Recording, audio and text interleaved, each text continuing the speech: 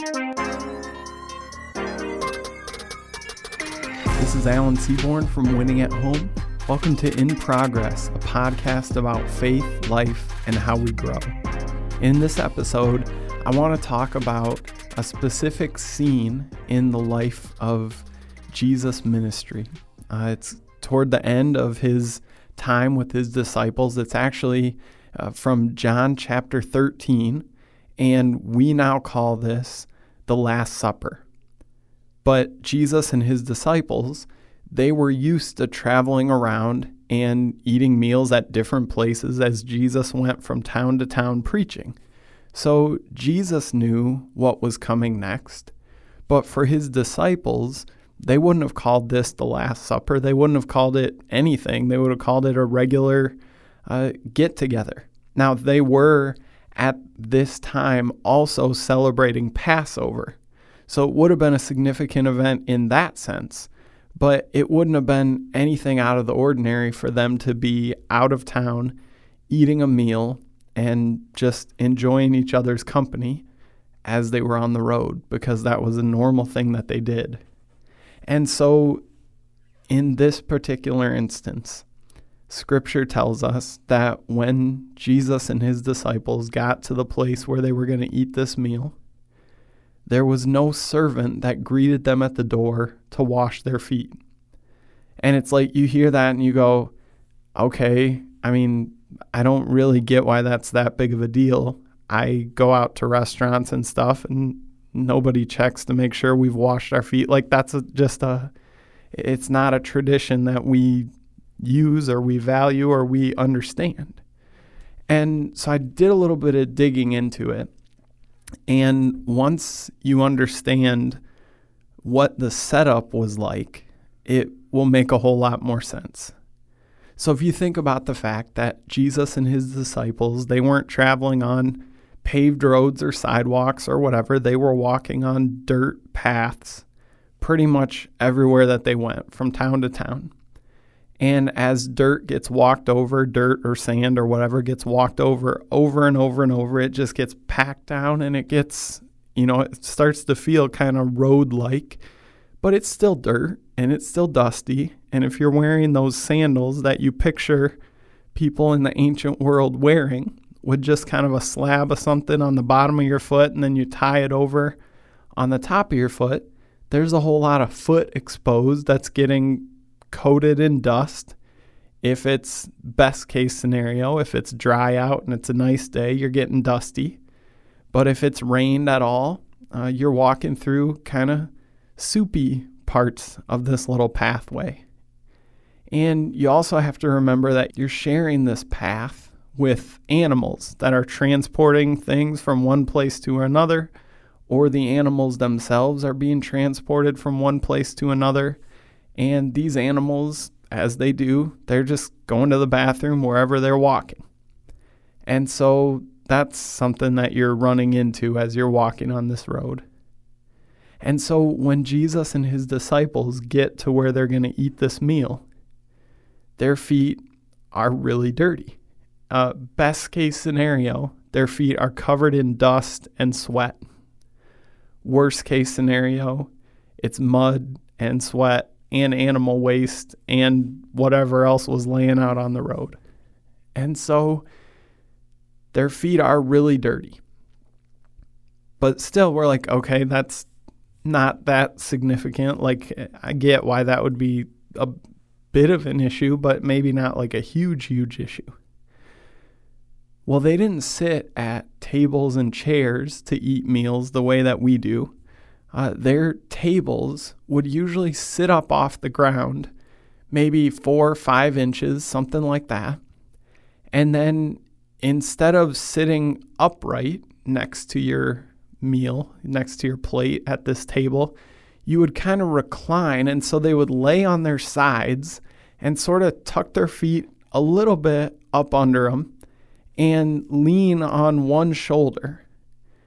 And then the person next to you would lay right next to where you were laying, and so on and so forth around the table. So what that does is I'm sitting within a few feet of somebody's feet that are filthy and dirty and nasty and smelly.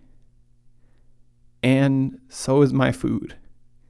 And if my food is within a foot or so of somebody else who obviously needs to be cleaned up before they're going to come and sit at a table where we're serving food, then it's going to be a whole different problem.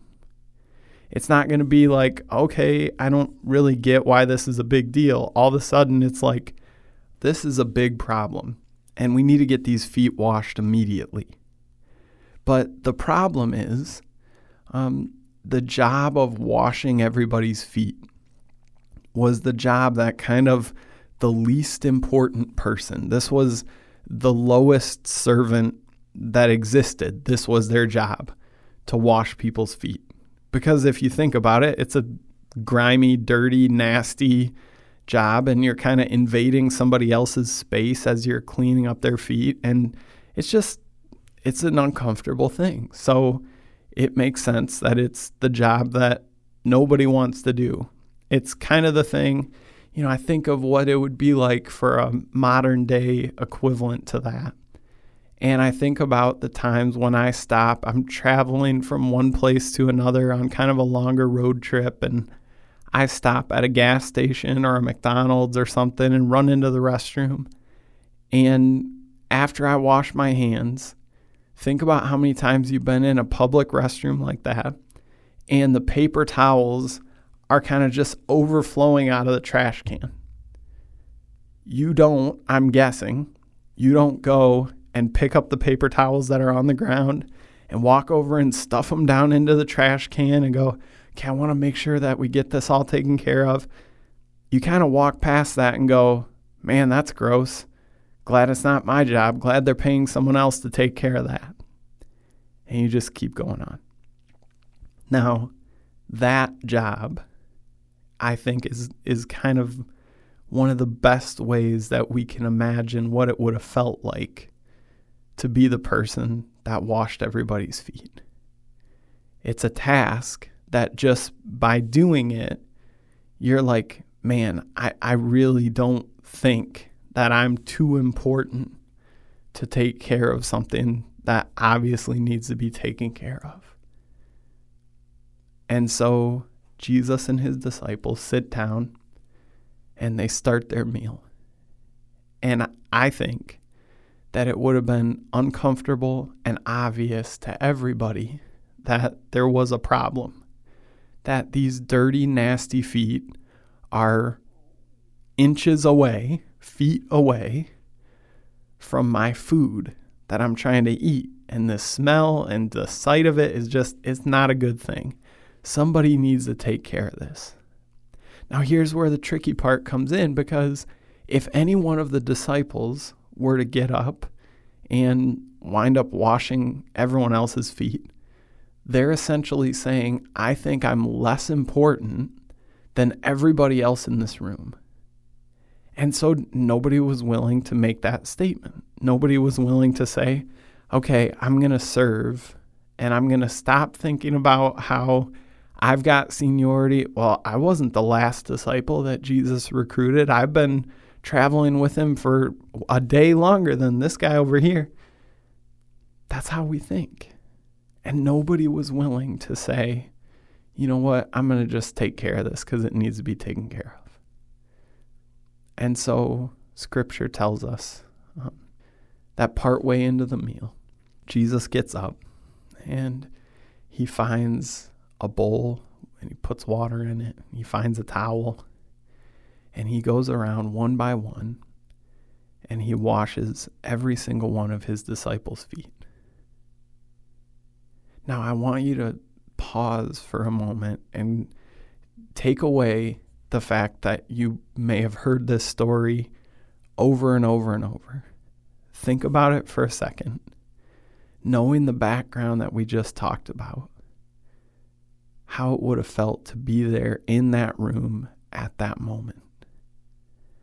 I'm guessing that every one of those disciples was sitting there thinking, oh, man, I I should have washed everyone's feet. I can't believe that now Jesus is having to do it. I know I'm more important than a couple of these guys around the table, but what is going on that I should have stepped up? I should have done something. Or maybe some of them were kind of whispering across the table like, John or Matthew or whoever, you should have been up and washing everyone's feet, man. Now you made Jesus do it, trying to deflect the blame. Because those are kind of the two routes that we take when something uncomfortable is happening. We either wish we would have stepped up, or we try to deflect the blame and put it on somebody else. And so Jesus, he goes around and he washes all of his disciples' feet. And like I said at the beginning, this is at the Last Supper. And I believe that part of the reason that Jesus did this in this moment, obviously he was taking care of a need, something that obviously needed to be handled. But I think that part of the reason he did it in this moment at the Last Supper is because he wanted this to be something that when his disciples thought back on their time with Jesus, he knows that shortly he's going to be arrested and tried and wrongfully sentenced and tortured and killed.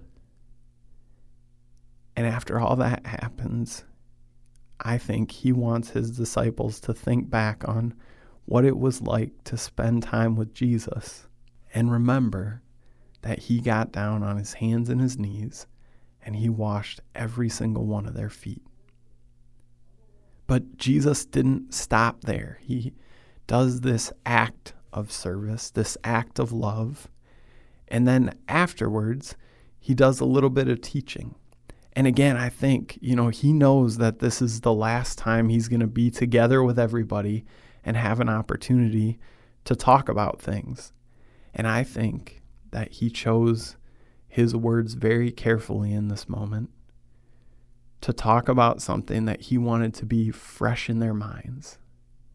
And so in John chapter 13, verses 34 and 35, Jesus says this, "A new command I give you, love one another." Now, I want to stop there because that's not a new command. All the disciples, they would have grown up memorizing Genesis, Exodus, Leviticus, Numbers, Deuteronomy. And Leviticus, there's a passage, I'm forgetting now if it's Leviticus 19:18 or 18:19, but it's one of those two that talks about loving your neighbor. And so they've got to be listening going, okay, a new command I give you, love one another. Well, Jesus, that's not new.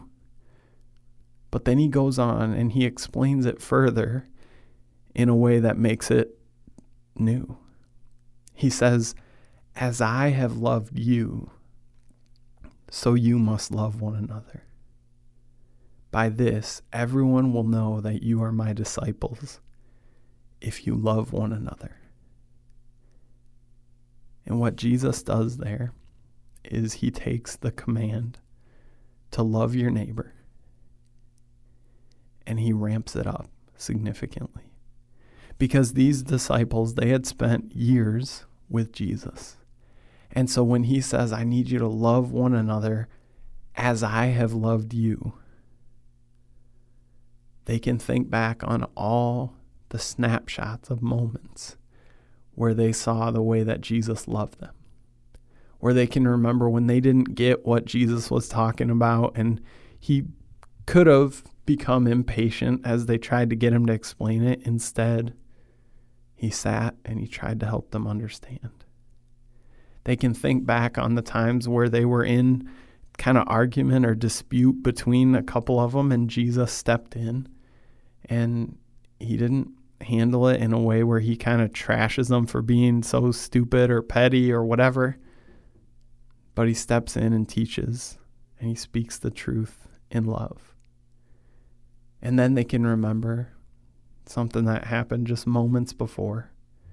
Jesus down on his hands and his knees, washing their feet in an act of service and love.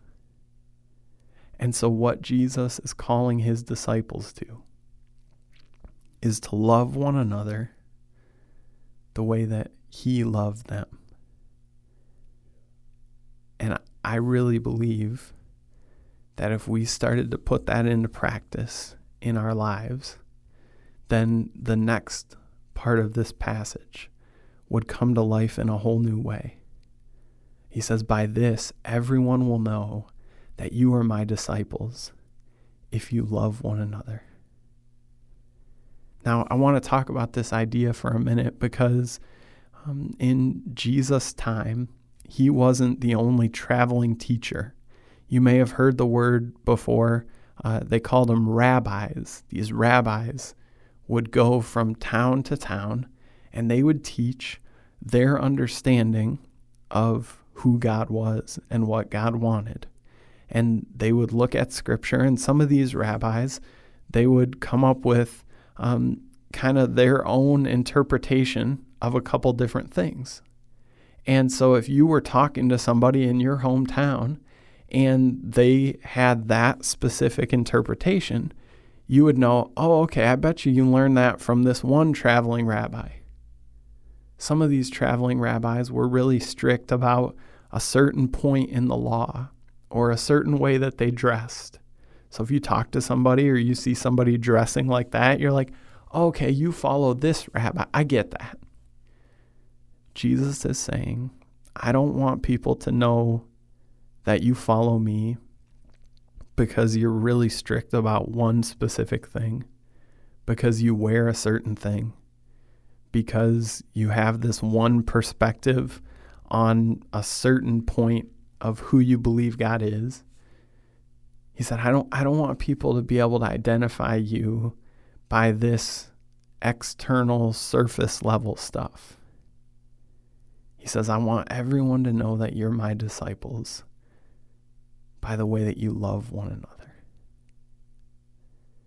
And I was thinking about how it's not just in Jesus' day that people would dress a certain way so you knew who they followed, or they would, talk about a certain thing or be really strict about a certain thing. I started thinking about how often just by seeing someone's car or pulling up next to them at a stoplight, whether you see the bumper stickers that they've got, you know what college team they support, or you know what environmental thing is a big deal to them, or you know who they voted for in the last election, or you see those little flags hanging off cars sometimes, again, probably supporting a sports team or something like that, or you hear them cranking their music and they're trying to let everybody know, this is what I'm into. Now, I'm not saying that there's anything wrong with any of that stuff. I'm not saying if you have one of those little fish on the back of your car, you should go rip it off right now. What Jesus is getting at, though, is that those things are, in the big picture, insignificant compared to the way that we treat one another. And so he's saying, I don't want people to know that you follow me because of a fish sticker or a bumper sticker with a Bible verse, or because you're blasting worship music when people are stuck at a stoplight next to you. He said, I want people to know that you're my disciples by the way that you love one another. And what Jesus was calling his disciples to at this moment in the Last Supper, and what I believe he's calling us to today, is to let people know that we're his followers by the way that we love people. And I want to talk a little bit about the idea of love, because it's something that's talked about so much and it's mentioned in so many different contexts that it almost lost some of its significance, because we hear love songs and we connect them with someone that we were dating at one point in the past. We hear a song from 20 years ago and we think, oh yeah, I remember when me and whoever listened to this, and yeah, we don't really like each other anymore. That's kind of how we think about love, right? That it's something that you feel. It comes from who knows where. And then because I feel this certain way toward you, then I'm going to act in a loving way toward you. But what I believe that Jesus is teaching here is that loving one another is a choice. Because Jesus didn't, I'm sure, in that moment, he didn't feel like getting down on his hands and his knees and washing the feet of all those disciples. That's never going to be something that you're like, I get excited about the idea of doing that. He didn't get butterflies in his stomach when he thought about allowing himself to be murdered, going to the cross, being tortured, and dying. This wasn't something, if you remember, he was in the garden ahead of his arrest, and he was crying out and saying, God, if there's any other way, if there's any way to let this cup pass from me, let's do it that way. But your will be done.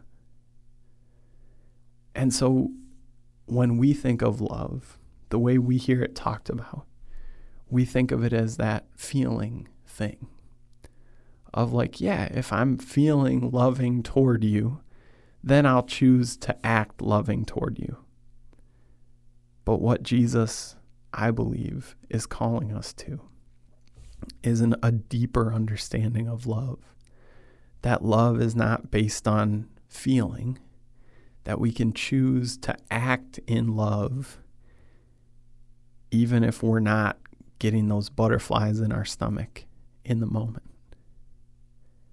And I also want to talk about another thing that is a really big deal. It's really significant to me, and I believe that there are people that are listening right now who you're in the midst of an abusive relationship, who you're with somebody and you've been with them for a while, and at the beginning they didn't show you who they really were. They showed you who they wanted you to think they were, and you fell in love and you grew attached to that person. And then when things turned sour and things turned abusive, whether physically or emotionally or verbally or whatever, spiritually, whatever the case may be, and you hear this idea of Jesus saying to love one another, and you're going, okay, yeah, I'm doing that. I'm doing a good job. I'm staying in this abusive situation out of love. I want to let you know that that's not love. If you're in a spot where you're experiencing abuse of some kind, there is help available. In the area where I am, I know the specific places that I could point you to, but I'm guessing that no matter where you find yourself, there's going to be something near you, like a center for women in transition or a county domestic violence unit or something like that. There's going to be a counseling office available somewhere that you can go and you can talk to somebody and you can get an outside perspective and hear that, okay, yeah, being abused, it's not normal. And staying in that environment and just allowing the abuse to continue to happen, it's not love. I want to share a passage for a moment from a book that I've started reading a little while ago. It's called The Body Keeps the Score. And it was written by this guy. His name is Dr. Bessel van der Kolk. And he wrote this book because he worked for decades with people suffering from PTSD, people who had been through significant trauma in their distant or recent past. And he found that a lot of times that stuff, it wound up playing out not just in how they were doing mentally and emotionally, but it also had physical impacts on them. And so he studied how the body, like the title of the book, how the body keeps the score. How after suffering trauma, you experience long-term negative physical symptoms. And I want to read a passage from the beginning, the intro of this book. He writes, "One does not have to be a combat soldier or visit a refugee camp in Syria or the Congo to encounter trauma. Trauma happens to us, our friends, our families, and our neighbors. Research by the Centers for Disease Control and Prevention has shown that 1 in 5 Americans was sexually molested as a child. 1 in 4 was beaten by a parent to the point of a mark being left on their body, and 1 in 3 couples engages in physical violence. 1/4 of us grew up with alcoholic relatives, and 1 out of 8 witnessed their mother being beaten or hit." Those statistics are really sobering. And I'm guessing that there's probably some people listening and you're going, hey, yeah, maybe that's true overall in America, but, I'm from a small little town and none of that kind of stuff happens in the area where I live. I'd tell you that you'd be really surprised if you knew what was going on in homes behind closed doors.